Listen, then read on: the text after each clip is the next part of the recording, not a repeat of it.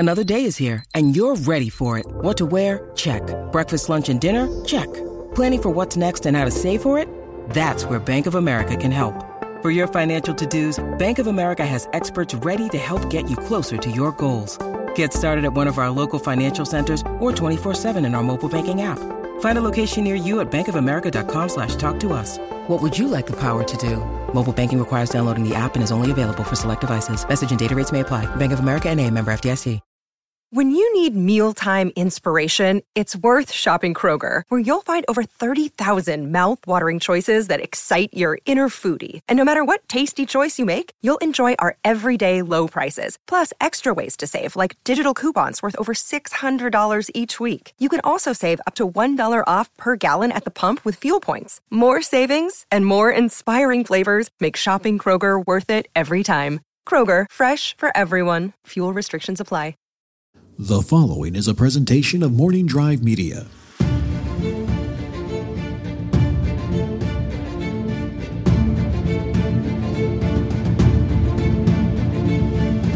From the southernmost point of Dorne to the lands of always winter, to what is west of west and the shadows in the east, this is Casterly Talk, the Game of Thrones rewatch, the deep dive into the themes, lessons, and moments that make this show stay in our hearts. That's what we're doing here today. Hey, everybody. I'm trying to create gravitas behind that. Who doesn't love gravitas? We are going to be discussing episode 4 of season 1. It's just me today. We're discussing cripples, bastards, and broken things. Let's begin and dive on into what we have here. Hello. We got this in a podcast form. You can also watch along on YouTube. Or, hey, if you're Daisy, you'll do both, because that will help out the podcast feed. Give us a like on YouTube. Do all that liking and subscribing and sharing. I've been in the YouTube game long enough on the other side of things, producing and other things. Now this is me. It's me on my channel. Small but mighty. My YouTube channel is a crippled bastard and broken thing too. Let's dive into this episode here. Like I said, we are going into season 1, episode 4, and this episode is I think it's a very, very important episode. I think it is one of the ones that starts to really turn the show into detective stories, mysteries, revelations that we want, and for better or worse, it takes a show and starts pulling you in. And I think that's one of the things I take away from rewatching this episode all these years later. Like, oh yeah, I remember watching this. The original air date was May 8th, 2011, another lifetime ago. And this is what all the themes and lessons and all the things we're going to discuss today out the window. I didn't care about that. I care about what's Ned going to do that he's found Robert's bastard? What does that mean? Who's going to solve this? I think I have a hunch that something's not on the up and up with Joffrey and Robert, right? I mean, Cersei and Jaime, that's their kid, right? Like, this is oh my God, Ned's our hero and he's going to save the day. That was me on May 8, 2011. This was directed by Brian Kirk, and the writer is Brian Cogman. This is, again, 4 episodes into season 1, and Cogman was originally hired as a writer's assistant, kind of tracking all the stuff, and he just knew the lore. He was kind of the official lore, keeper of the lore. The show and the books, though separate and telling the same but different versions of the story, you have to get all that lore right, and Cogman was the guy. He was keeping track of it. He was saying, hey, this is what you can use for this character, and this is what you can reference. And even some of the stuff they created, there are brand new, created for the show only dragons revealed in this episode in the Viserys and Doreah bath scene. Cogman had, he'd be that kind of guy, something like that. But I love the story, reading about Cogman getting bumped up to writer for this one. David and Dan just kind of came to him and said, hey, and they were shooting, I think they were in post-production on the pilot, Cogman writes, and they came to him and said, do you mind just putting together this episode, write a treatment? You know these characters better than anyone. And there's a lot of lore in these episodes, a lot of references to things in the past. So he puts it all together, and they say, "Great, that's the episode. That's episode 4," and it works. And this is one of the more memorable episodes with some great scenes. Some added on after the show had been shot. They went back and kind of, we need to fill some time. The episode kind of came in a little short. And some great stuff. So Brian Cogman is the writer, cinematographer, Marco Pontecorvo, and editing, Francis Parker. They did episode 3 as well. One of the interesting notes about this episode is all the main cast was present. I believe, I didn't have that note in front of me, like 19 of the main cast, all in this episode. That hadn't happened before, and it doesn't happen often if it happens at all again. You know, it's one of those things. This is truly an ensemble show with big stars. Certainly each season has leads, but this is an ensemble, and the ensemble is out to play in this episode. Let's dive in. What we do here on this show, Casterly Talk, formerly Daily Thrones, is really discuss the themes and lessons.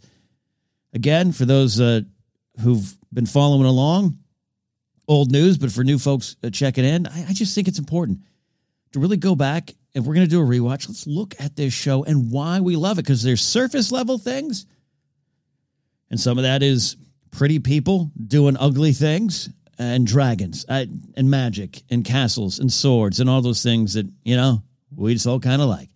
And none of that is wrong. But I really think for those that got pulled in by this show, and the books, but we're talking mostly about the show here, the general audience, the large amount of people that came into this story from the show, and none of us, and I'm one of them. I'd heard about the books, never read them until season 1 comes along, and now I'm in, and I have no shame in that. Don't let anyone ever shame you for that. We celebrate those that read the books from the beginning. Rachel Cushing is someone who fits in that category. And I celebrate those who still, even though they love the show, have yet to read the books. Maybe one day will. I do recommend it. It will definitely increase your knowledge of what's happening on the screen and your appreciation. And at times it will frustrate you. There was some news this week. I think we can't skip past that before we really dive into the episode. It's in the upcoming book that's kind of the inside story, the official inside story of the making of series. I'm really excited about that. I think James Hibbert of VW is the author on that one. And they've been releasing little blips from it to get you all excited. And they talked about, they had Benioff and Weiss talking about why they didn't include Lady Stoneheart.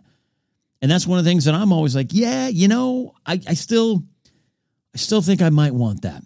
But I actually, they have a 3-point kind of plan. The reason why that a lot of it is just, you know, we knew things that were going to happen in the books related to Lady Stoneheart that they don't want to say even now in this interview, in this book, because the books aren't out. They don't want to spoil it. So we knew some things, and we knew we weren't going to go there with some of the characters that might be intertwined with Lady Stoneheart. So it'd be a big sea change. It'd be a problem right away, the butterfly effect and full effect there. And then two, and I forget who it was, Benioff or Weiss, says it pretty plainly, and I agree. Like, that's one of the best scenes in the book. Like, when you get to that and the reveal of Lady Stoneheart, it's like you drop the book. You're like, unbelievable. Didn't see that coming. Wow. It's great. And that's why, again, if you're out there and you haven't read the books, take the time. It's work. It's work. You might have to take some notes, but it's work and it's worth it. And that reveal is absolutely one of the things that makes reading the books so worth it. But I agree that if you know that you can't use the character the way maybe George is going to use the character, and that you have to do something dramatically different, then just wanting to see that reveal on screen isn't enough to do it for the story you're telling. This is why I've really lately been emphasizing that they are the same story told in different ways, and that's okay. We accept that more with our movies that are adaptations of books. Some people don't. I know some people are still very upset at Peter Jackson's Lord of the Rings. Hashtag Tom Bombadil for life. I get it. The elves don't show up at the Two Towers. I get it. I am a big Hitchhiker's Guide to the Galaxy fan. I love the 2005 movie. Douglas Adams had a hand in it, but there's some changes. It's also more accurate than I think people give it credit for, but I'm protective. I'm such a fan of Robotech, and the movie that they're always trying to get the movie version of Robotech out. I'm going to be first in line to watch it and first in line to be like, well, that didn't really, that didn't necessarily happen. That's not the story I am familiar with. It's just our nature.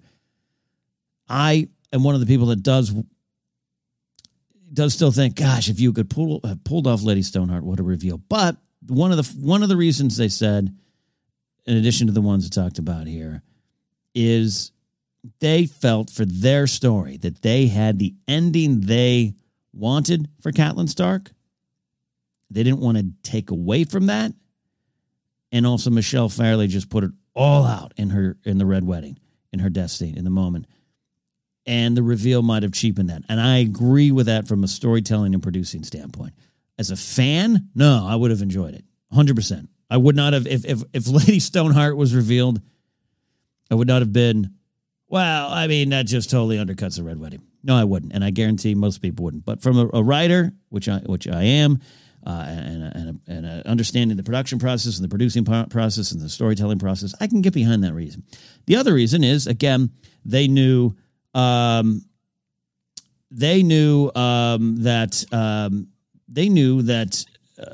they were going to be resurrecting some folks that, Jon Snow being one of them. They knew, Beric Dondarrion.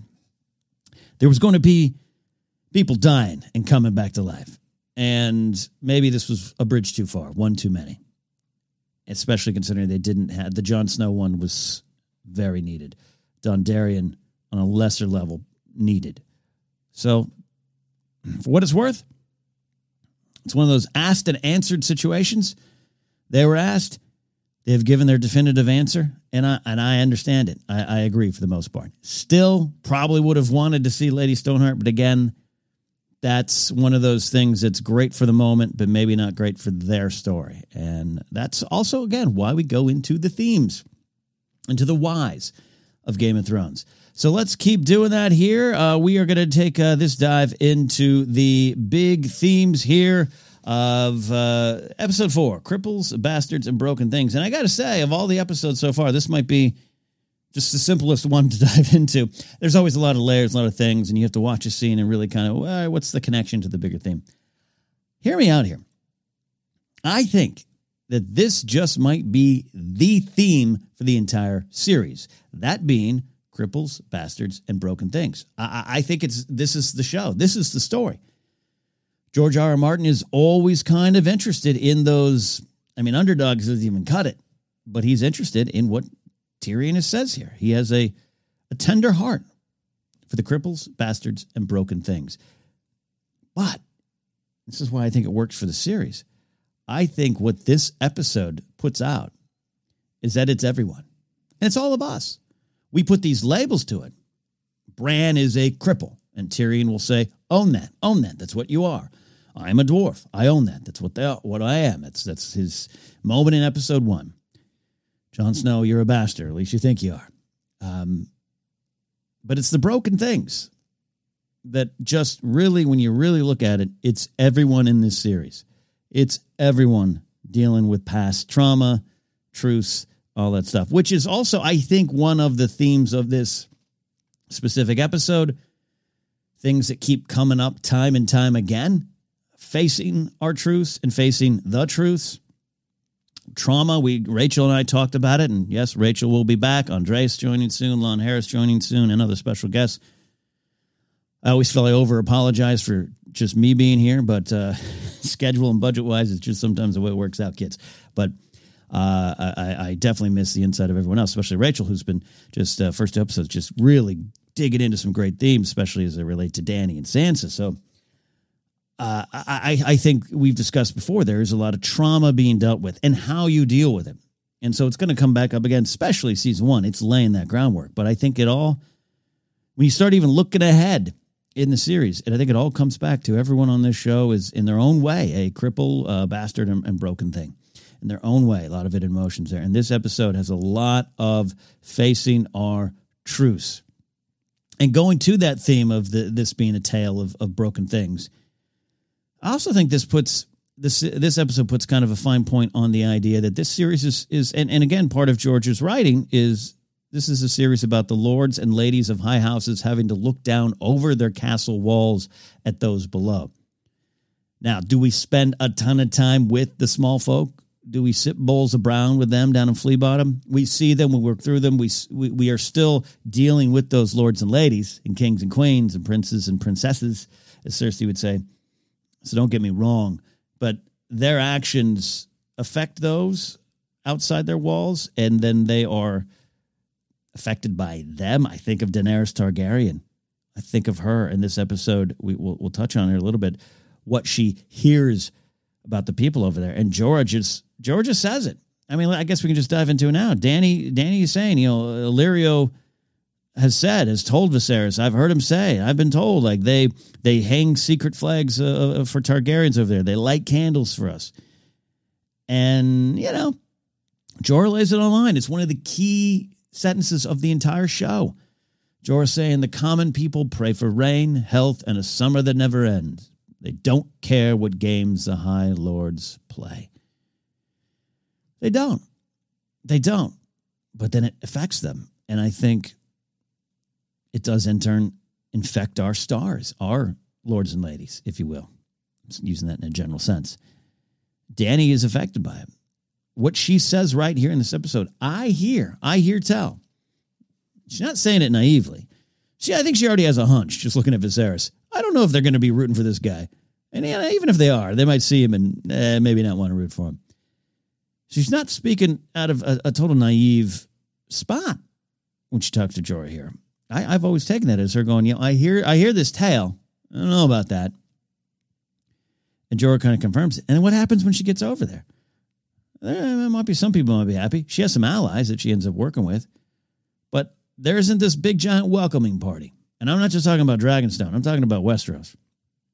There isn't this, great, the queen we've been secretly lighting candles for. We thought it'd be her brother. It's her. Doesn't matter. It's a Targaryen, and we're happy.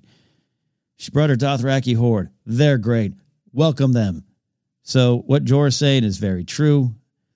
And I still think that fuels back into this idea that this is the lords and ladies of those high houses having to look over their castle walls. Definitely would have helped Joffrey in the season 2 Flea Bottom riots there. So from there, let's go into this idea of what keeps popping up in this episode. This is what I love, and I'll always say this, and I want everyone, especially if you're relatively new to this rewatch. I'm not speaking from a point of being an expert on everything going on in here. I'm speaking of someone who just loves watching these episodes and finding the connective thread in each individual episode. And when you do that, when you start engaging with what's been put on the screen for you there, these themes do start coming up. And sometimes they just come up naturally. It's just the flow of the story. Sometimes it's very intentional by the creators. But a lot of times the actors are making choices. The writers are making choices. The directors, the editors. Editing, very important in how to tell these stories. They're making the choices that fuel us. And one that just kept coming up, this idea of if the series is truly about cripples, bastards, and broken things, focusing on broken things, a lot of it comes from, again, this facing the truth, facing who you are. And the first one, in a little bit later, as always, we'll get into some of those moments that mean more.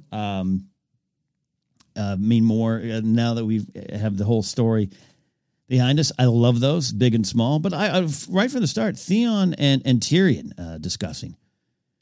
Theon, who knows his truth. He knows the truth and maybe doesn't want that to be the truth, as I think we learn later on. He is a Greyjoy. He doesn't feel he's a Stark. We got the great tragic speech to Ramsay as they go back into the castle, I was going to say the sewage, but I guess technically might have been. But in down beneath the castle later on in the show, we got that great speech about Ned Stark was his real father in his eyes, in his heart, and his soul, and how he deals with Jon later on, and the stuff in season 8 and his big finish, and the horrible things he experiences and the horrible things he does. I think a lot of that comes from Tyrion knowing his truth, but not wanting to face it. And I love the scene between him and Tyrion. And Tyrion, who has just said he has a tender heart for these cripples, bastards, and broken things. But when Theon comes at him real hard, Tyrion's got some truth. You're going to need to face it. Stupid rebellion then. I actually really love that moment. Love everything in there.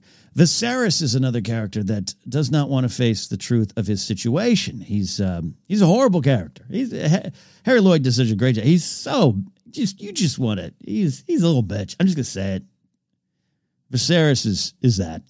In this episode, he's really doubling down because he's losing control. Go back to episode 1. He's a prick there. He's a prick to the end.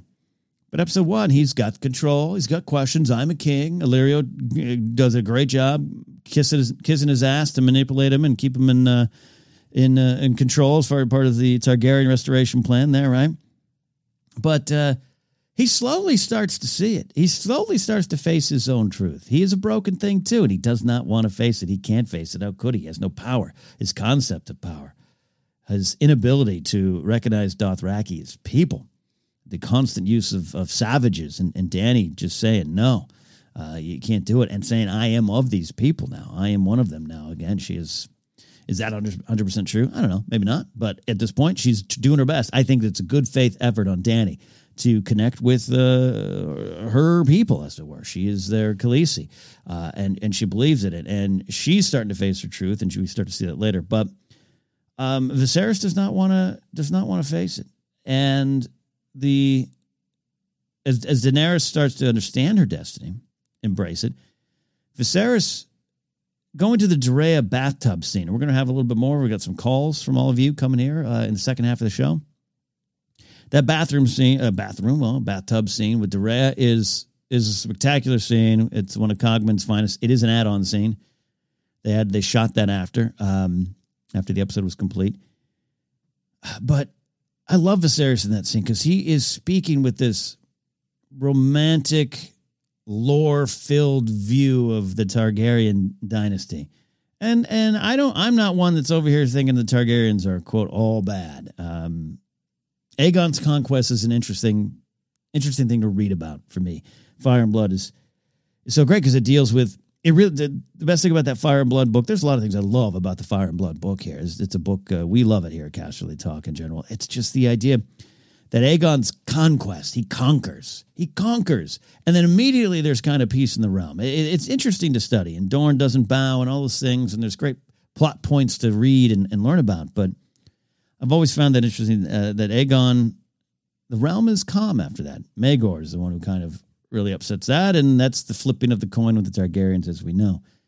But Viserys is sitting here he can't face that. He cannot face that the Targaryen dynasty might have been filled with some great feats and some great big dragons, but also filled with some horrible actions and some horrible things. And it's quite possible that the people don't want him back there. He can't face it, and it destroys him. And he's jealous of those who have the power around him, jealous of those that are loved. What gets him in the end over Dany? It isn't. I think it begins with him that it's her ascending to power that he doesn't have, power that he wants. I think of when I look at Viserys, I think of Tywin all the time, of a man who says has to say he's king is no king at all. I mean, Viserys that's every other word. I am the king. I'm the dragon. Very clearly, he isn't. But I think it's the adoration. I think it's the acceptance. It's not just the title and the power, the perceived power that Dany has. When it finally, in the end, I mean, she rises up with him here. He is frightened here. Comes in strong, leaves crying and sniveling and weak. But I think some of it's the adoration. And it's not adoration that Dany craved. I think of anything, especially early on, it's adoration that Dany earns. But that's what gets him, and that's part of the truth Viserys can't face. And I think it goes a lot in the bathtub scene here with Doreah. We'll come back to that there. Jorah is in there having to face the truth. We see it again, the selling the slaves. And I look, for what it's worth, I love Jorah. As you all know, that's a broken record on my end, but I love this telling the story at a very very expensive wife. Where is she now? In another land with another man. Poor Jorah. Play those violins. I love him, man. I absolutely love him. He brings it up again. I love this, especially if you can go back to the time when you're watching this show for the first time by yourself or with friends and loved ones, and you haven't read the books yet, and you're playing with these characters in your mind. Who am I rooting for? Who do I like? And things by episode 4, things are starting to. I think I hate that character. But something I like about that character. Jorah, you kind of immediately like. I don't know a lot of people who don't like Jorah. At worst, they just maybe not my favorite person. But I've never met a ton of people actively rooting against Jorah. As a Stannis fan, I can assure you there are people actively rooting against Stannis. This I guarantee happens. Jorah a little less. He does some things that are wrong. Times you're a little creepily obsessed with Dany. I fully admit that, even though I'm a big Jorah fan. But I think overall you're rooting for this guy. And Ian Glenn just brings a heart to him there. But you're also rooting for Ned Stark. And to hear these guys early on, I love going back to this and seeing just like, yeah, Ned Stark wants me dead. Looking at the audience, like that guy y'all rooting for in the other land that you all like, Sean Bean, he wants me dead. What do you think about him now? I like that kind of stuff there. And when I talk about facing the truth, in the case of like Viserys, it's like having to really, really be honest with yourself about what your past is, your truth is, what your trauma is, whatever it is. And with Jorah, he's so hard on himself that he holds on to his sins, the stuff he says in the previous episode about his father, about him. My father's a great man, and I betrayed him. He's always lashing himself there, Jorah. And I think it's him. It's about he needs to face the truth of the situation, that he maybe did something wrong, technically wrong, rule of law, even more than the spirit of law, but he doesn't let himself off. He doesn't forgive himself, and that dominates. He can't face that truth.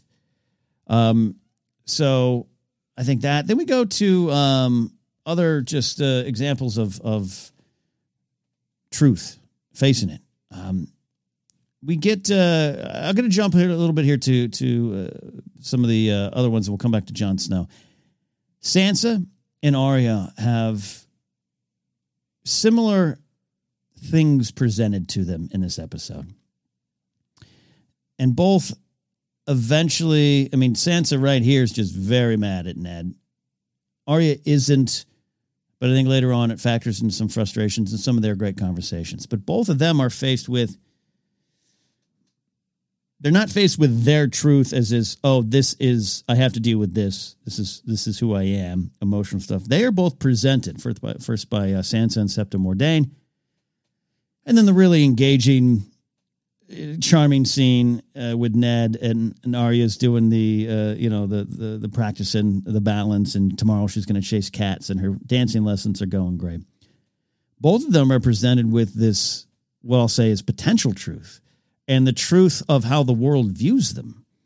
Sansa, you're going to marry the king, and I know he's not been, the prince hasn't been great to you, but you're going to marry the prince, you become a queen to him, and you're going to give him a bunch of beautiful children. They better be boys, but, don't worry. And Sansa keeps, what if they're girls? What Jane Pool's mom has 5 girls? What if they do that? Everyone will hate me. This is my duty. I'm supposed to give the king a prince. And she's faced with something that she wanted. And this is Sansa right away, episode 4. And it's already happened. But Sansa's dreams, the ones she wanted going back to her, or just when we first meet her, and everything going on in the pilot, Sansa's already, she's got horrible things coming her way. We know that, and it's tragic.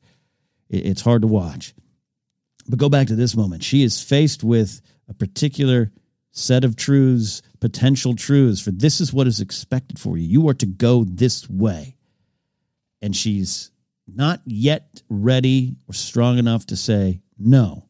But I take solace in the fact that for all the horrible things that happened to her, she doesn't go that way. She forms a new path. She becomes the Queen of the North. And go back to this scene. Go back to her and Septa Mordane staring up at the throne. And the Septa, who's I really like the character. What she ends up doing for Sansa in the end is pretty powerful act. But here she is, just tell her this is the way it is. You're going to say, oh, don't worry, beautiful children, everything's going to be great. He's not great, but this is your duty. This is also what you want, and this is what me as your Septa have probably helped kind of counsel and train you on. Part of my duty. Get you ready for this. Get you ready to go to court. And Sansa, because that's something she knows or at least thinks she wants, she's not ready to fight against it. She's not there yet, and it's a long journey to get there. But I love this scene. It's a truth dropped in front of her that she slowly starts to realize, and then pretty powerfully, she doesn't want that one. She might want the throne. She might want a throne. She doesn't want to sit next to it. She wants to sit on it. She wants to be in control of some of her choices and her destiny. And I think it's pretty powerful. This scene is an underrated scene to watch when you go back. Same thing, you got Arya. Arya's plain and simple. I mean, and we're going to come back to a little bit in the things that mean something more now, especially as it relates to Nymeria. But she's presented with a truth or a potential truth or what people consider should be her truth going forward. It's not about the past, it's about going forward with Sansa and Arya here. But like, oh yeah, no, you're gonna marry a little prince, and you're gonna have some kids too, and you're gonna, you'll run the hold fast while he rules it. Don't worry, it's all gonna be good. And then you can't fault Ned here. You can't fault Ned. But in fact, I want to give Ned credit because he does hire Syrio Forel. He does see it. And he doesn't react. We don't see the scene play out. It ends. But when she says pretty plainly, no, that's not me, he smiles. She'll learn. She'll learn. But also in Ned's eyes, Sean Bean's choices here, it's like I don't see him fighting against it. I think there's some traditions that he thinks that just won't be changed. He didn't have that foresight. But in a way, I think Ned believes her in this scene. And it's a good scene for her. Talking about the truth and traumas. It's all here. We got the Jon Snow stuff now here. Some of the best stuff of season 1 was Jon kind of learning his way at the Wall. It's great to go back and watch now. It's just even more powerful to me.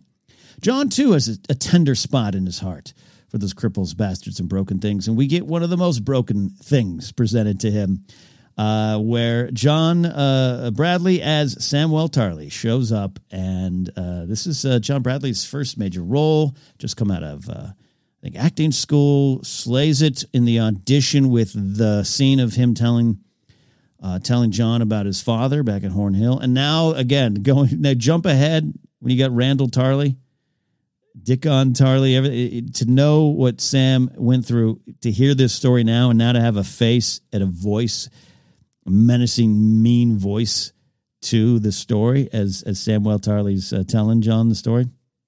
Great stuff. And John Bradley, just a great performer, just kills it as Sam, and it's needed. And it's needed. We need to really not just root for Sam, and not have empathy for Sam, but I think one of the things in this episode, one of the themes, and even maybe more of a lesson for me that I take from this in these sequences with John and Sir Alistair Thorne is not just root and have empathy and sympathy for Sam, but want him to get better and want him to grow, and not want him just to stay in this protective bubble that John's now forming around him. And I think John starts from a real good point, as John does. Seeing the truth of Sam, seeing what's there in front of him, and knowing he needs help. But it comes in a little bit later. Second half of the show, we'll talk about Sir Alistair Thorne and why I love Sir Alistair Thorne. As tough as that may be, and I think he gets probably what's deserved in the end. But I understand him, and I really love Alistair Thorne as a character in the show. Good in the books too, but he pops in the show. And this episode is where it starts. Well, this is the episode where I was just like, I like this guy. But it's about John learning some of that stuff there too. We've got a lot of trauma too. Talking about Ned's detective work is in. Actually, I'm going to go back to John and Sam here. I think one of the things, if this is a series of cripples, bastards, and broken things, if this is what that show is about, and it's all of us are broken in some way, I do think this show, if you want it, I don't know if it's not on a banner headline on the show, but I think if you want it, you can look past and ask yourself the question, look past the surface and ask yourself the question, can we grow past our traumas? Every one of these characters, especially here in this first part of the season, we keep talking about that. We talked a lot about trauma in the previous 3 episodes. Trauma is real. Trauma is not to be ignored. It's not to be downplayed. It is to be worked through and dealt with. I believe this may be a personal opinion. I don't like to swim in it. I'm a depressive person. Been in therapy for that. I do not like to swim in it, though it's sometimes impossible to. But how do I choose to work through it? How do I fight through it? And sometimes it's a fight. And every one of these characters in the show has something that I think they need to fight through. And I love this moment. John and Sam on the top of the wall. Sam, with his blinking eyes up there, comes there and he knows he has an ally in John. And this is where I think this comes after the great scene, right? I'm trying to check my notes. Maybe it does, maybe it doesn't. I can't remember. But we got the Sir Alistair Thorne speech going on here. So maybe it is after. I can't remember. I just watched it literally 20 minutes before I recorded this, and I can't remember. So many things to watch and take notes on. But anyways, at the top of the wall, when Sam, I think he gets up there and he knows he has an ally and friend in John, and so there he can let the guard down. He tells him the story, all that kind of stuff. We know that, but I think there's something. He gets to the top of the wall and he just kind of says, I can't see good, and this is who I am. And I love. I think this is more powerful than I think even I gave it credit for in the first 50 rewatches. When John turns to Sam and says, "You can't fight, you can't see. You're afraid of heights and almost everything else, probably. What are you doing here, Sam?" Now, we know why Sam's there. We know the what and the hows of that. But this is a why. I love the whys. And Sam has to figure that out. John has to figure that out for himself. What are you doing here? And I don't mean this to sound harsh, but Samwell Tarly tells pretty horrible, horrific story, especially now that we've seen Randall Tarly in action later on in the series. John's been through some bad stuff here. Excuse me, John Bradley, Samwell Tarly. And it's all true and it's all valid. But I still think the question you have to ask yourself, and the question he gets asked, great, what are you doing here? And how do you go forward? That's a truth. How do you take that forward? That's a trauma. How do you take that forward? And it is not easy. I'm not suggesting that on the show or that in real life is easy. Absolutely not. But these are tales. These are myths. These are stories full of lessons. Stories full of characters that make mistakes, that we learn from those mistakes. These are stories of things done to characters that they did not deserve. And they cannot help. And what do we take from that? What do we learn from that? I think that's why we keep coming back. We want Sam to get better. We want Sam to answer this question. What are you doing here, Sam? Do I keep saying John or Sam? John Bradley, so damn good. I consider him Samwell Tarly in real life too. What are you doing here, Sam? And what are all of us doing here? And what are all these characters doing here? And sometimes those characters answer incorrectly and creates great television. But that's what this episode really put forth for me. What are we doing here? What was and what could be, and that never has to remain the same. When I keep saying we're rooting for Sam, number one. But I think we're rooting for him to grow and get stronger, but not a classic sense. Look, he ends up getting a big kill, right? He kills a White Walker. Put that on his back of his baseball card. But that's not an act of strength. It's not just a simple kill. It's why he does that. It's who he does it for. And where he finds that courage in that situation, where he clearly is afraid. That's the stuff we want to root for in Sam. And that's when he shows up here, you immediately feel sorry for him. But now I want to push him forward, and we'll come back to that stuff with Alistair Thorne. I was starting to go into the Ned thing, too. Ned's detective work, as I said up top, really kicks up here in this episode. And this is something that has pulled many, many people into the series. I can't tell you how many times I've talked to people, some who I've been on shows with, who are like, dragons, magic, whatever. I'm here for the politics and the intrigue and the character work. And I think that's probably why some people were pulled in, and then maybe as the show got more magic and got more big and epic and it became something bigger and we didn't have this time for the smaller scenes, I could see that being a factor in some people liking the show less. And I don't disagree. I understand. I as much as I love the later seasons and I love episode 8 or season 8, I do wish we had more of the quiet moments we get in season 1. I do, but it's just also where the story went and as big as the show got and the things you needed to tell. There was a little bit of a trade-off for better or worse. And a lot of you think worse. And that's just the way it is. But we have these scenes to dig into, and Ned's detective work.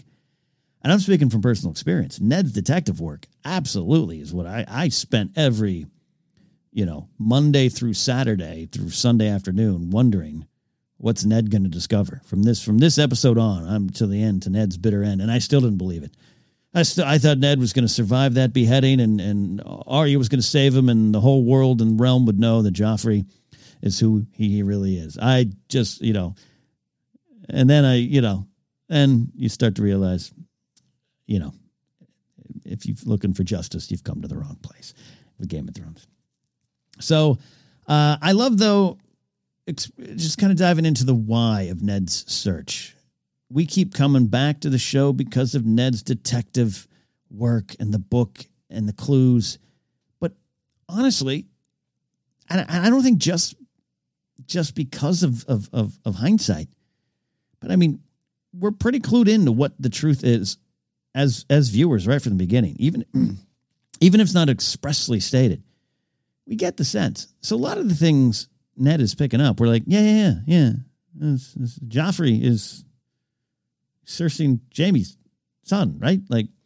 So it's about the why of the search. And I do believe there's a lot of Ned's search, his detective work is a search for the truth no one wants to face. Robert's trauma, we keep talking about Robert Baratheon. I believe he knew in his heart Lyanna Stark loved Rhaegar. The answer of a lot of things is in front of Robert, including I think he has to realize. I think he's just numb with alcohol. I think he has to realize something ain't on the up and up with Cersei, Jaime, and his kids. To me, it's impossible to think at one point he didn't question it. Maybe at one point he accepted it. I'm not saying he was denying it, or it's just like Ned's search is about that. It's like this was right in front of you because Robert knew about the bastards. Not necessarily Gendry, but he, and this might be a little bit more on the book side, but he had an idea. Ned's detective work takes him to Baelish, the great Baelish scene. We'll come back to that as a quote. Baelish is saying the truth. He's saying a lot of truths. No one wants to face it. Ned even at times. Sir Hugh with the veil. He knows his truth. I'm a knight in name only. I'm going to bluster and puff out my chest until everyone else believes that I'm actually a knight. But I know I'm not. I'm scared. And look what happens to him. He pretends to be something else, and it costs him. A lot of that has to do with Gregor, but I don't want to totally hate on Sir Hugh. He's so great in the one moment. Well, I am a knight. I just so happen to be a knight. You're going to get yours. Gendry's truth. Does he know all the truth? No, he doesn't know the big reveal, but he's going to face it. And Robert and him, Ned and him having the interaction. Again, not that Gendry's like, Jon Arryn kept coming around. Now this Hand of the King coming around. I wonder what's going on. No, but he's got a truth in front of him, and he's got to have to face too, and it takes a while to get him there. And there's a lot more. Ned's detective work takes him to a lot of places. We have a great scene with Cersei. Another theme to explore a little bit later on. So that's some of the big stuff there. We also learn of the truth of Sandor and Gregor. Now, it's a different method than the books to get the history. In the book, I do believe Sandor is the one telling Sansa his own history. But I like this better. I will say I like this plot device, this trick a little bit better. Baelish, number one, you set some. Baelish just knows, like, how does Baelish know that? He and Varys, their little war of whispers. I love that. So that it just kind of helps that. But I really like this idea better. It just works for me that I don't think Sandor, when when he finally reveals some of his truths and his past traumas to Arya, it's much more powerful than getting it in this episode or in season 1. If he was to tell Sansa at all, like, here's what's going on with me. I like this better, and it just really sets it up. And it is, again, the truth and facing it. And how do you work past trauma? And it takes Sandor a long time, understandably. I don't want anyone to misunderstand me when I'm talking about traumas. And it's a very real-world conversation.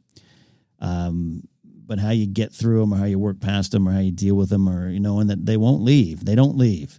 Sandor's scars will never leave. This is always going to be there. What's he going to do with it? It's also interesting to note Sandor several times, will, if you accidentally call him a sir or a knight, he will correct you very fast and very angrily. And I think it's interesting to note that Baelish says the toy he was playing with was a wooden knight. Sandor probably holding that wooden knight, dreaming like every other boy in the realm of being a strong, proud, noble knight. And it was that moment that gave him the scars that ruined his life, that dominated his life. An interesting little detail that I think can sometimes be slip past all of us. So, there you go. I also love to, Jon Snow goes into his past when talking with Samwell Tarly about have they ever been with women. Fun scene, charming scene, but in there you got Jon really kind of speaking some heartfelt stuff about who his mother is and he doesn't know. And it's heartbreaking, especially, with the knowledge we have now and probably even the knowledge we started gathering as the show went on. But also, a side note in the scene, he talks about Ros being the sex worker in Westeros that he went to see. And Theon talks about her. We've seen her with Tyrion. And Ros, Esme Bianco is the actor who plays her. It was supposed to be, as we all know, it was supposed to be like a one-off character, one episode. They bring her back. But I love the mentions. I love her just being all around. But poor Ros, that ending, so brutal. But the things she knows, the things Ros knows, if she could only write a book. So there you go. That's some of the big themes and lessons in episode 4, Cripples, Bastards, and Broken Things, but we're not done talking about it. We are going to take a quick break here on the podcast side, and during the break, while I switch some files around on YouTube, we'll do some bonus discussions, I also need a drink of water. My lips are sticking together, friends. This is Casterly Talk. We're looking back at episode 4, Cripples, Bastards, and Broken Things. We'll see you on the other side.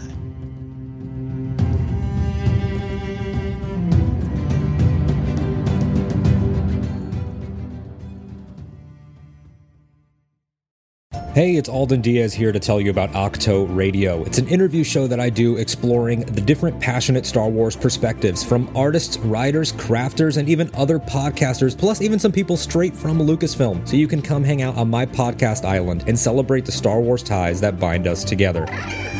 Oh yeah, what the pork said. You can follow us everywhere on social at AHCHTO Radio. That's Octo Radio, and follow me at AD_Strider. Well, hello there. This is Lauren Romo, one of the co-hosts of the Galactic Podcast. We are two gals that just talk anything and everything within that galaxy far, far away. So come join us for the Star Wars discussions. Stay for that silliness. You can find us on Apple Pod, Spotify, Google Play, and Podbean. Follow us on Twitter at The Galactic Pod. And as always, may that force be with you.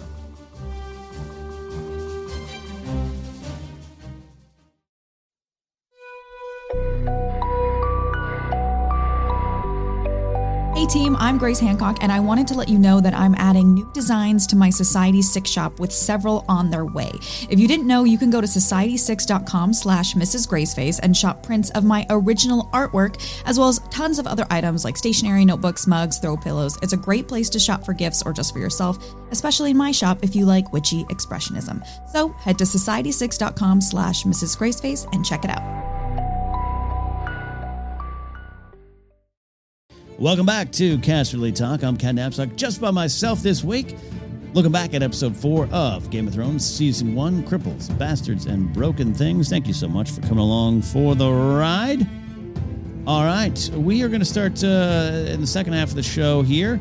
We are going to take a look at some important foreshadowing, things with more meaning, some favorite moments. We got some calls from you out there via the Anchor app. Important foreshadowing, things with more meaning. Bran dreaming about the three-eyed raven. Great beginning to the show. It is one of the first times, again, we're early on, we're season 1. You got the chilling, at the end of episode 2, King's Road. Ladies killed, that's not great, but then Bran's eyes popping open. Still gives me chills. And then this pulled me in even another way, like, because we literally had no idea. We had no idea. Again, book readers were over there going, oh, I know what this means. God bless you. I was like that by season 4. I was the one going, oh, I know what this means. But back here, it just, what was going on? And old Nan wakes him up. Little Lord's been dreaming. Like, oh, okay, he's dreaming. But what is his dream? It's fun to watch this now. It's foreshadowing. It means more now. But back then, and even like if you're doing a rewatch in season 3, you have less idea. You think you know what this means. Just where it ends up. It's fascinating to me. Things that mean more now. Theon and Bran, they have this little interaction at the beginning. Theon's, he's being Theon, chest pumping Theon at the beginning. But this scene, I love it. And watching it this time around made me value Theon's death even more and the full circle nature of that. Theon's already got a lot of scenes by this point in the show, but this is his first meaty stuff, the scene with him and Tyrion. And now this moment, it plays off 8 seasons later, but the connection there between he and Bran and the choices Theon makes in the end, I don't know, I value it a lot more now. Hodor walks in, says Hodor for the first time about Bran. Oh, tug on my heartstrings.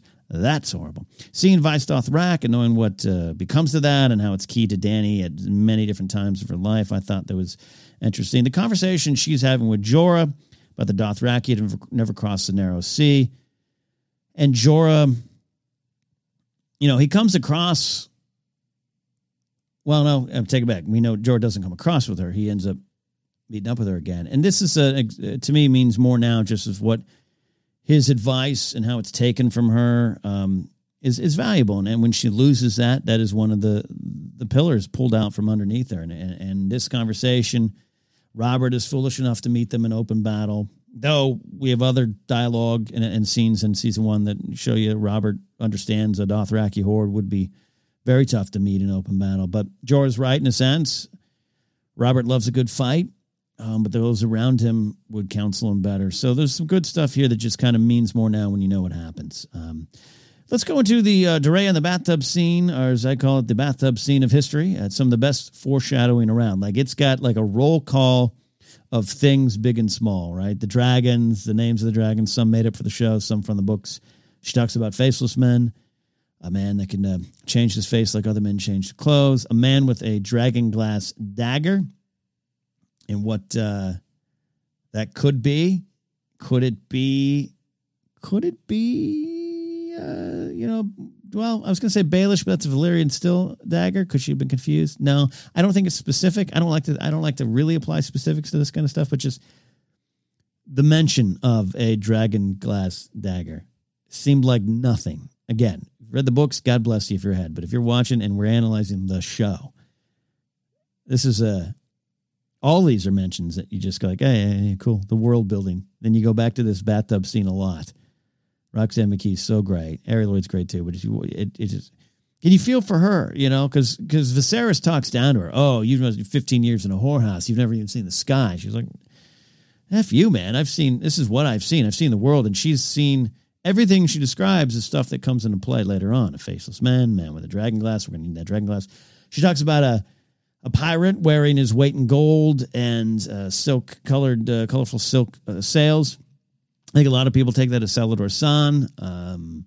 A great character, factors in big and small, I would say. But I love Salladhor Saan, but I think that's theirs too. And then Doreah talking about her own love of dragons and how that will be her downfall and what that means and how that affects Daenerys. If they don't, I don't know.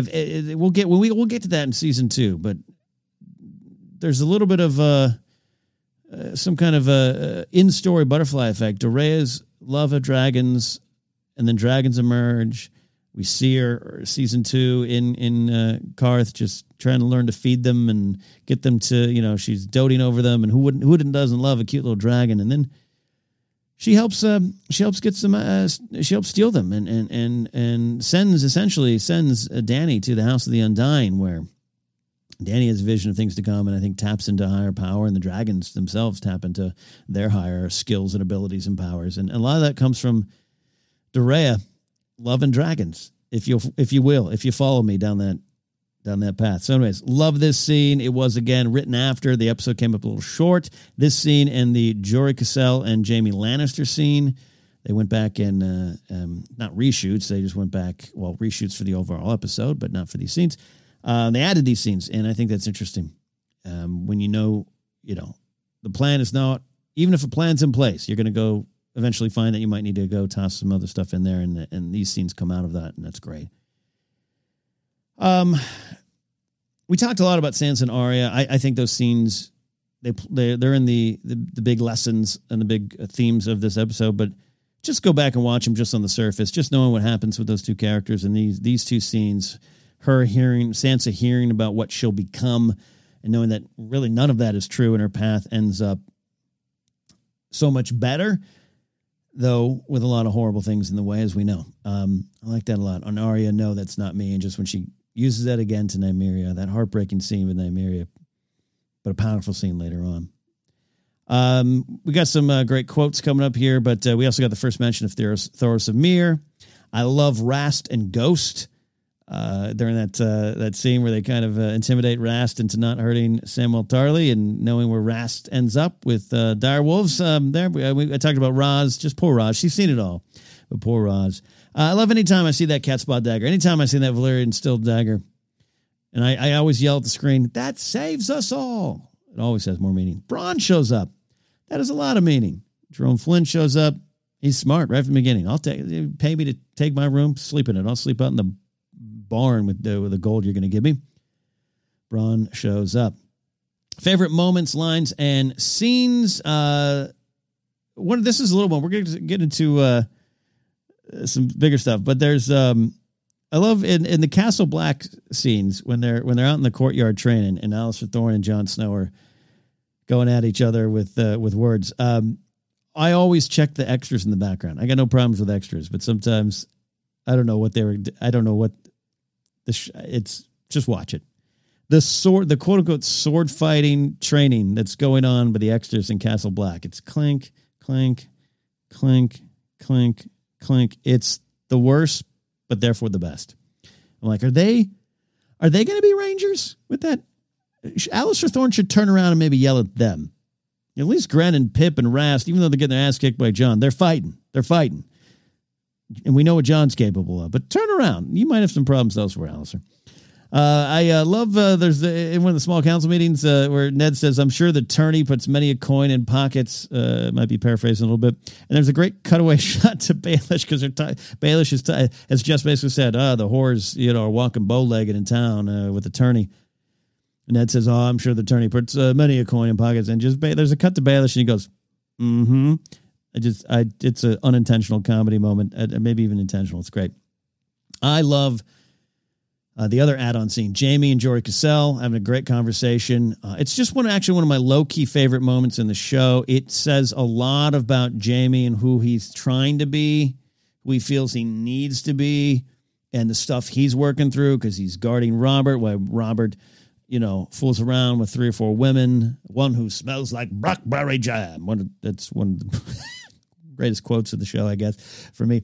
And he's dealing with that. And then he keeps this up. And Jory, poor Jory going through, and poor Jory for what happens to him. But Jory, every time he's going around, hi, I'm just got to give you this message. You're going to treat me bad too. Thanks. Great. There's Jaime. But he's kind of like, hey, I like that Jory's like, hey. We've met before. Not only we met, we fought next to each other. In this increasingly fascinating journey of Jaime Lannister. We've had one of the biggest moments already with him talking about his first kill and then what the Mad King says. That's one of my favorite scenes, but that's why I called this one of just kind of my low key favorite scenes of the show. I love that Jaime suddenly is like, "Oh, you were at the Siege of Pike?" Guard comes down. Yeah, that was a fight, man. Oh, those Greyjoys, they do enjoy their violence. Oh yeah, and talking about Thoros of Myr, that's where we get our first mention of Thoros of Myr and the Flaming Sword.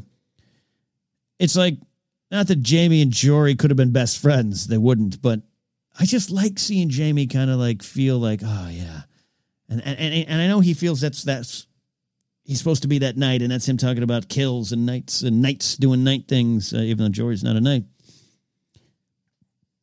I don't know. There's just some humanity to Jaime in this moment, and that you want it, and then he turns on Jory. There's just something intriguing about it, Jaime, in this moment and all these moments in season 1, where he starts unveiling and peeling back the layers. We also get Catelyn's. We also get Ned and Cersei having the scene. Anytime they have a scene, we could spend a lot of time. I don't want to spend too much time on it here. Today, we're going to have a lot more moments with Ned and Cersei, but I just love any time they're together as performers, as characters. It's great stuff. And a couple moments here.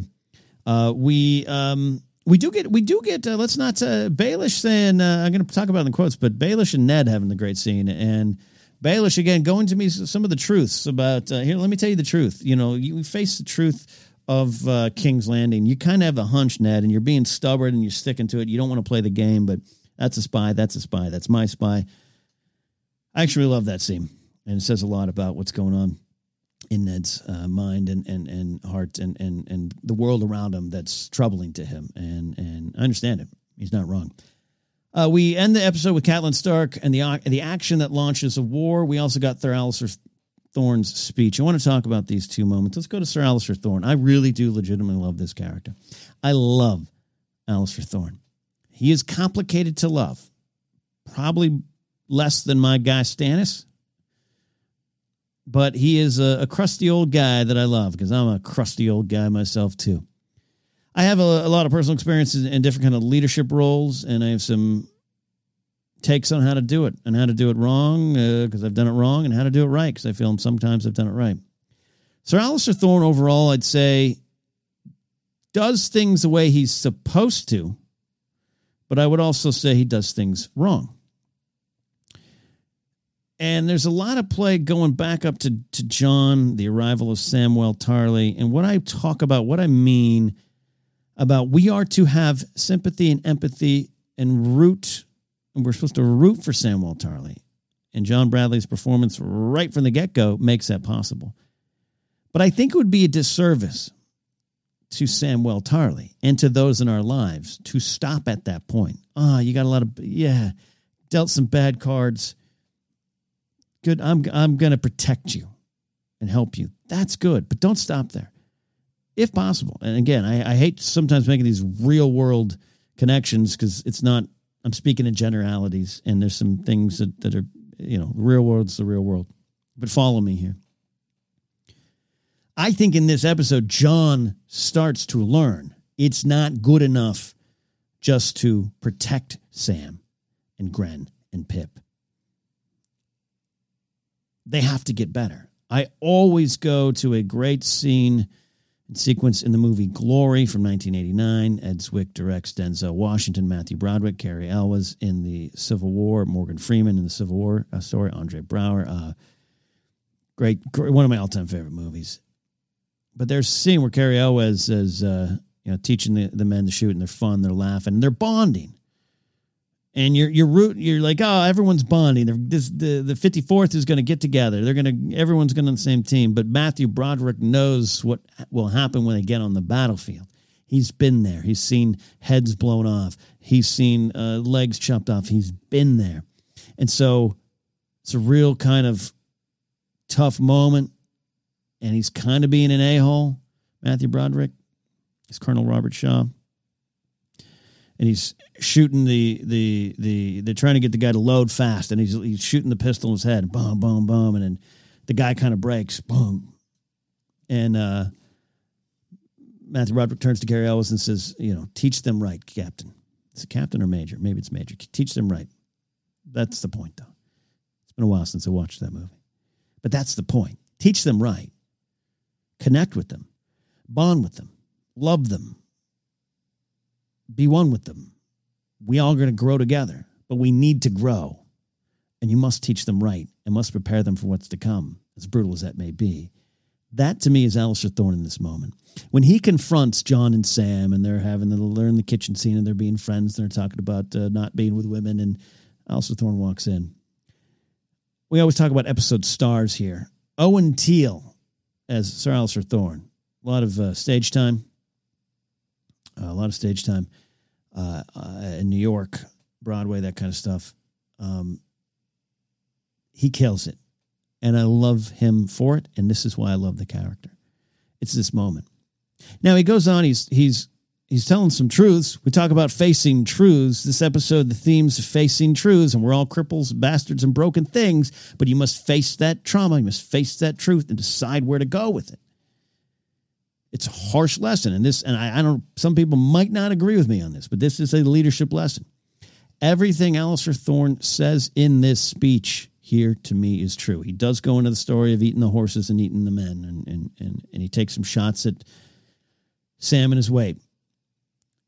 Again, I think Alistair Thorne does some things wrong, even though Jorah Mormont understands too. I need him to be this way. I need to trade him right. But even down to the line where Alistair Thorne says, you're going to take the vows, and they're going to call you men of the Night's Watch, but you'll be fools to believe it. You're boys. That's harsh. That's an insult, but it's not wrong. Nothing he's saying is wrong. Benjen would agree.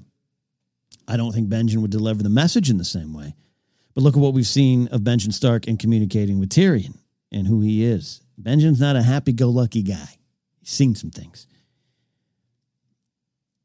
The mistake, though, is Alistair Thorne's heart is hard. There's a hardening of the heart. And often people with these experiences that they know are very real, and that they know that other people who might criticize them haven't experienced it. They know that even though you might say your ways are wrong, and you're like, I know my ways, there's a reason for them.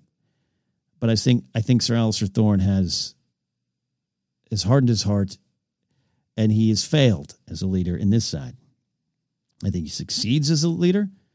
I've talked often on Casterly Talk. His speech to Jon Snow at the Watchers of the Wall episode in season 4 about leadership, about true leadership, I would put that on a wall because it's true. And stuff Alistair Thorne says in this speech are true. But Jon, in this moment, Jon faces the truth. I think he faces it when he asks Sam, why are you here, Sam? This is kind of my point. He has this kind of knowledge. He knows that Thorne is not wrong. That when they all go north of the wall, as Thorne says, you don't know cold. He's not lying. And he's not just talking about the cold.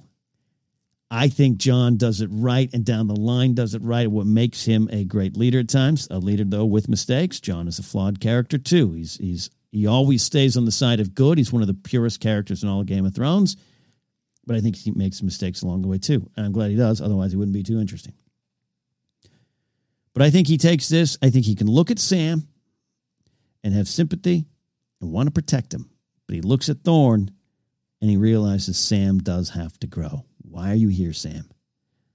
I know why you got here. I know how. And all of your pain and fears are justified. But why are you here now? And what are you going to do with that? Because if we go north of the wall, you will die. And others around you might die.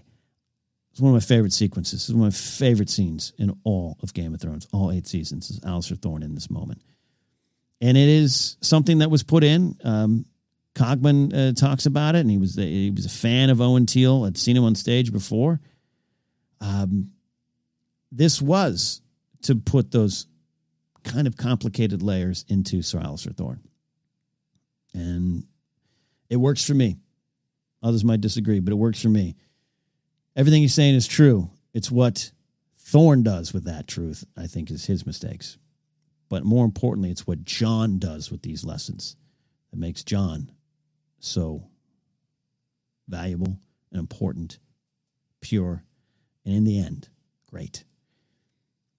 We end the show with Catelyn Stark and the action that launches a war.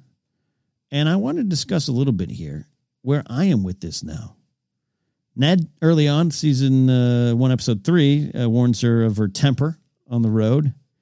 We talked about that. There's some foreshadowing. For years, and I would go on some of these Game of Thrones shows, and I would unfairly hold Catelyn Stark to the flames.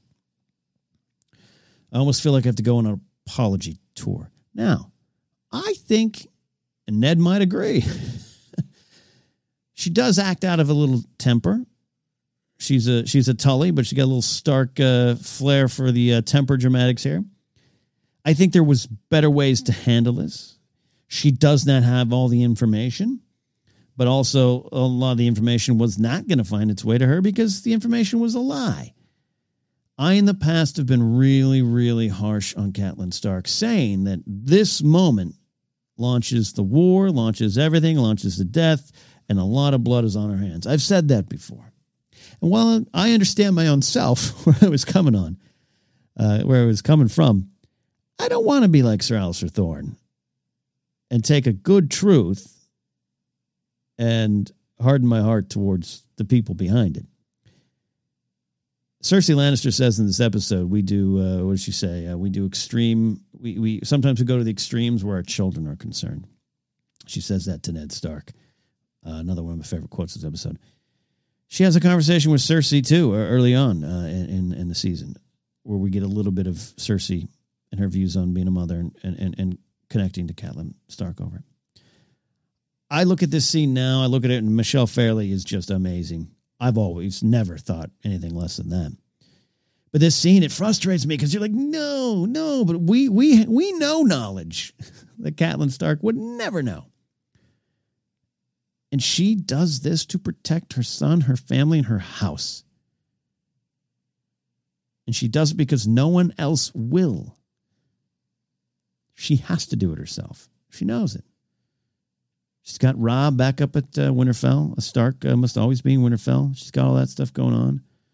Her 2 daughters, who she'll never see again, are south. Her husband, who she'll never see again, is too wrapped up in the affairs of the court, understandably maybe, but he's down there and he's not going to help.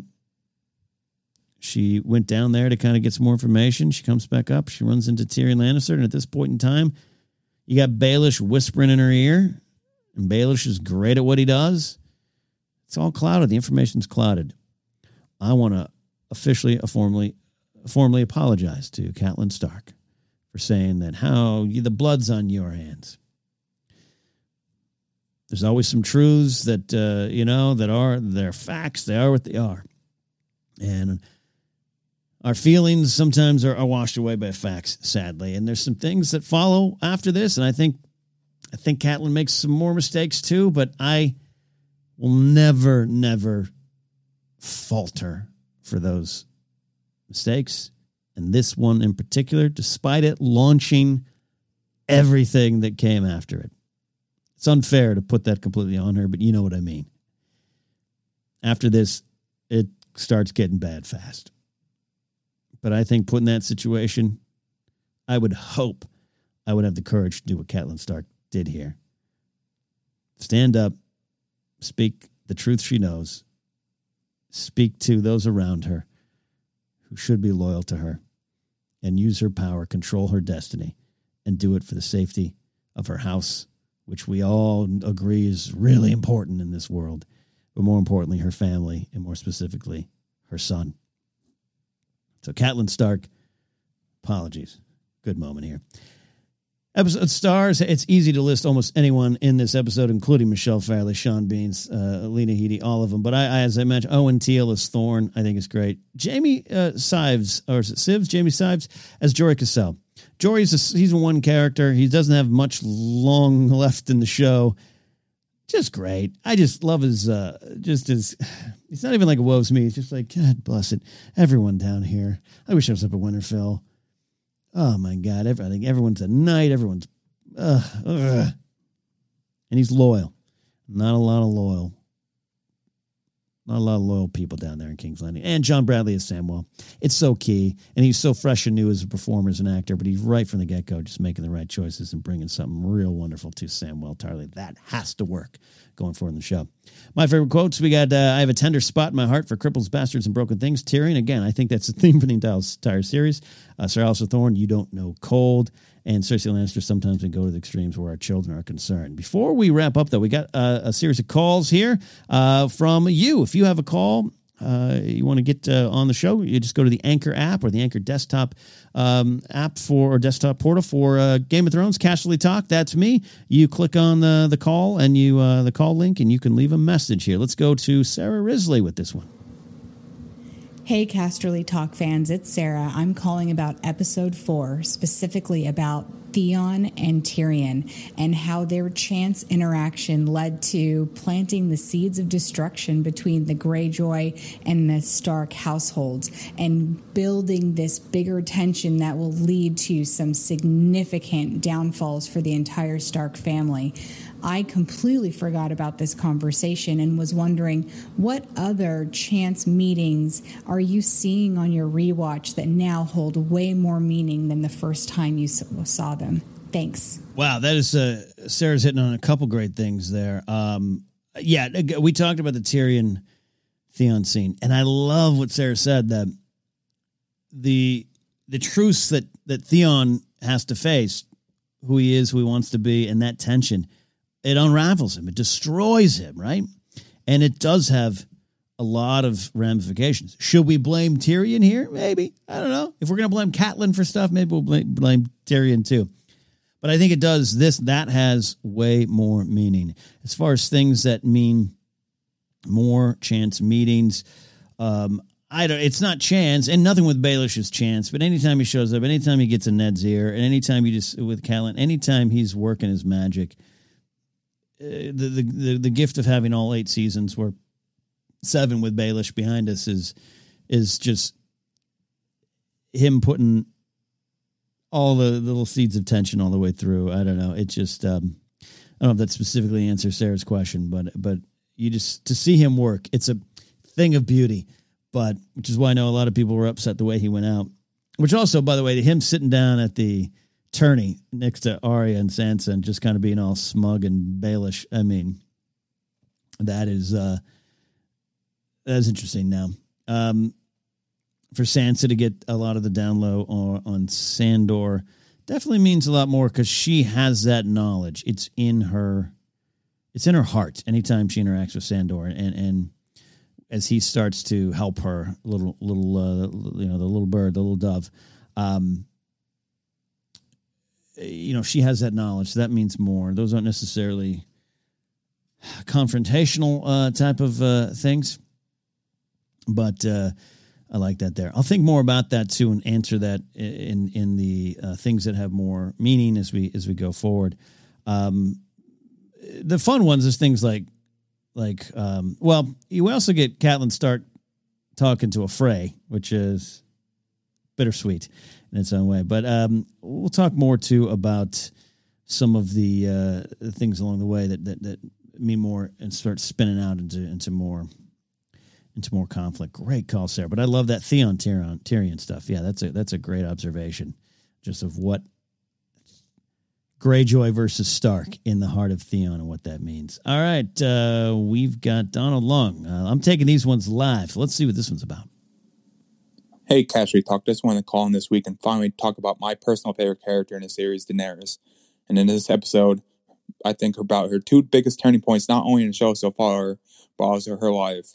When she finally stands up to not only for herself, but also her unborn child to Viserys' abuse. When she hits him back in the face with the belt, she has a great quote with it. The next time you raise a hand to me will be the last time you have hands. And then later on in the episode, she realizes finally with this quote, "My brother will never take back the 7 kingdoms." We don't really hear her say this part. We kind of see her realize, I'm going to have to do it. It's going to be me that has to take back the 7 kingdoms, and she's going to be the dragon. Thanks. Yeah, the dragon. Don't wake the dragon. It ain't going to be you, Viserys. Yeah, we talked about up top of some of the truths and all that kind of stuff, but this, her kind of realizing her path. We use the term destiny a lot, but we talk a lot over on Force Center, Joseph Scrimshaw and I, about destiny being just the thing that brings you to the big choice. So Dany's got a lot of choices to make. I don't think destiny, I hate to use it sometimes and get it confused with what's going to happen regardless. There's choices along the way, and Daenerys definitely makes them along the way, for better or worse. But I think she realizes her path, and I think Donald's right. It's kind of like, yeah, you know what? It ain't him. I think I'm going to have to do this. And it's a powerful moment. Dany's a great character, and I know her end frustrates a lot of folks. Very understandable. She frustrated me before that. She's always been one of my favorite characters, but a lot of stuff in season 4 and 5, I was frustrated with her because I wanted her to succeed. So I get it. And her story is a tale of tragedy. It's a tale of tragedy. It is what it is. And we'll talk about that. We have a long way until we get to season 8 when we talk about all that again. We talked about Doreah and Viserys, the bath time, the bathtub of history. Eric has a call about that before we close out the show today. Hey, Ken and Cashley Talk. So episode 4, Cripples, Bastards, and Broken Things. I love this episode, and I want to talk about the bathtub scene between Doreah and Viserys Targaryen. It's a very, very great scene because there's so much foreshadowing and story that's going to come up that's in the dialogue in this scene. You know, Doreah talks about dragonglass and, you know, a man who can change his face the way evermen change their clothes. But the biggest thing about the scene is Viserys, how when Doreah puts the hot wax on him, he feels it and says, ow, which is, of course, sort of a foreshadow of what's going to happen to him. But it also connects back to the pilot with Daenerys, how she got in the bathtub and didn't feel anything. And I'd have to say, I think Harry Lloyd truly was the show's first real villain, even though he wasn't on the show that long, because he was really good as Viserys Targaryen. Yeah, full praise for Harry Lloyd. Great call, Eric. Yeah, we talked about a lot of that, but yes, I skipped over that. The wax. The clues are all around you, aren't they? Do you want to wake the last dragon? You're getting burnt by candle wax. You ain't no dragon. Yeah, it's there. This is a big scene. Big scene in terms of just things that are to come. We can get into what I also feel is going on with Viserys, his wistful romantic view of the dynasty and his part in it and what will come, and not facing. I mean, he talks about the truth. The dragon skulls get smaller and smaller. It's like the answer's right in front of you. You ain't what you think you are, my friend.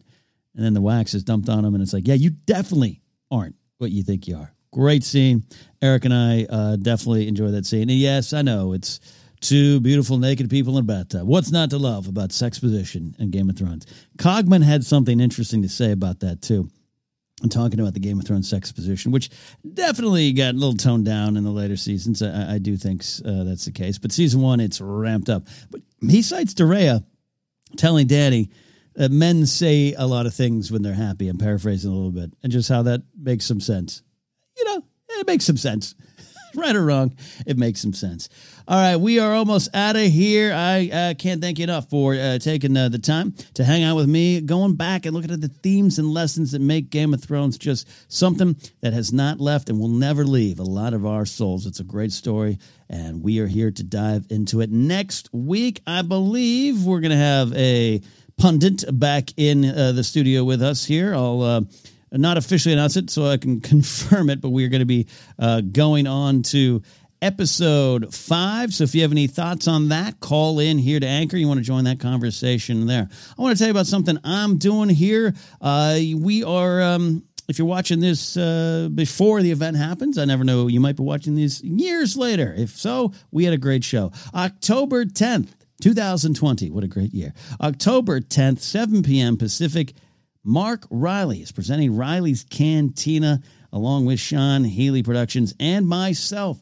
It is a live stream from El Cid on Sunset Strip. No one in the audience live, you're going to be the audience at home. Tickets are available anywhere. Just go to ticketweb.com, or a more direct link is go to kennapzok.com and go to the shows and events page, and you will see a link to get tickets. We have general access. We have VIP with an exclusive shirt designed by the great Brian Ward, and that will get you into a live Q&A that we'll be doing right from the venue there. Special guests going to be on the show. Going to be a lot of fun. It's a Star Wars kind of comedy variety hour, and we're looking forward to entertaining you during, dark times. Let's do a little Star Wars comedy there. And if you want, again, go to kennapzok.com to the shows and events page, a direct link, or just go search ticketweb.com. All right. That is it for this week. We are out of here. We're going to go to the top of the wall and just stare out at the possibilities that are in front of us. We'll see you next time here on Casterly Talk.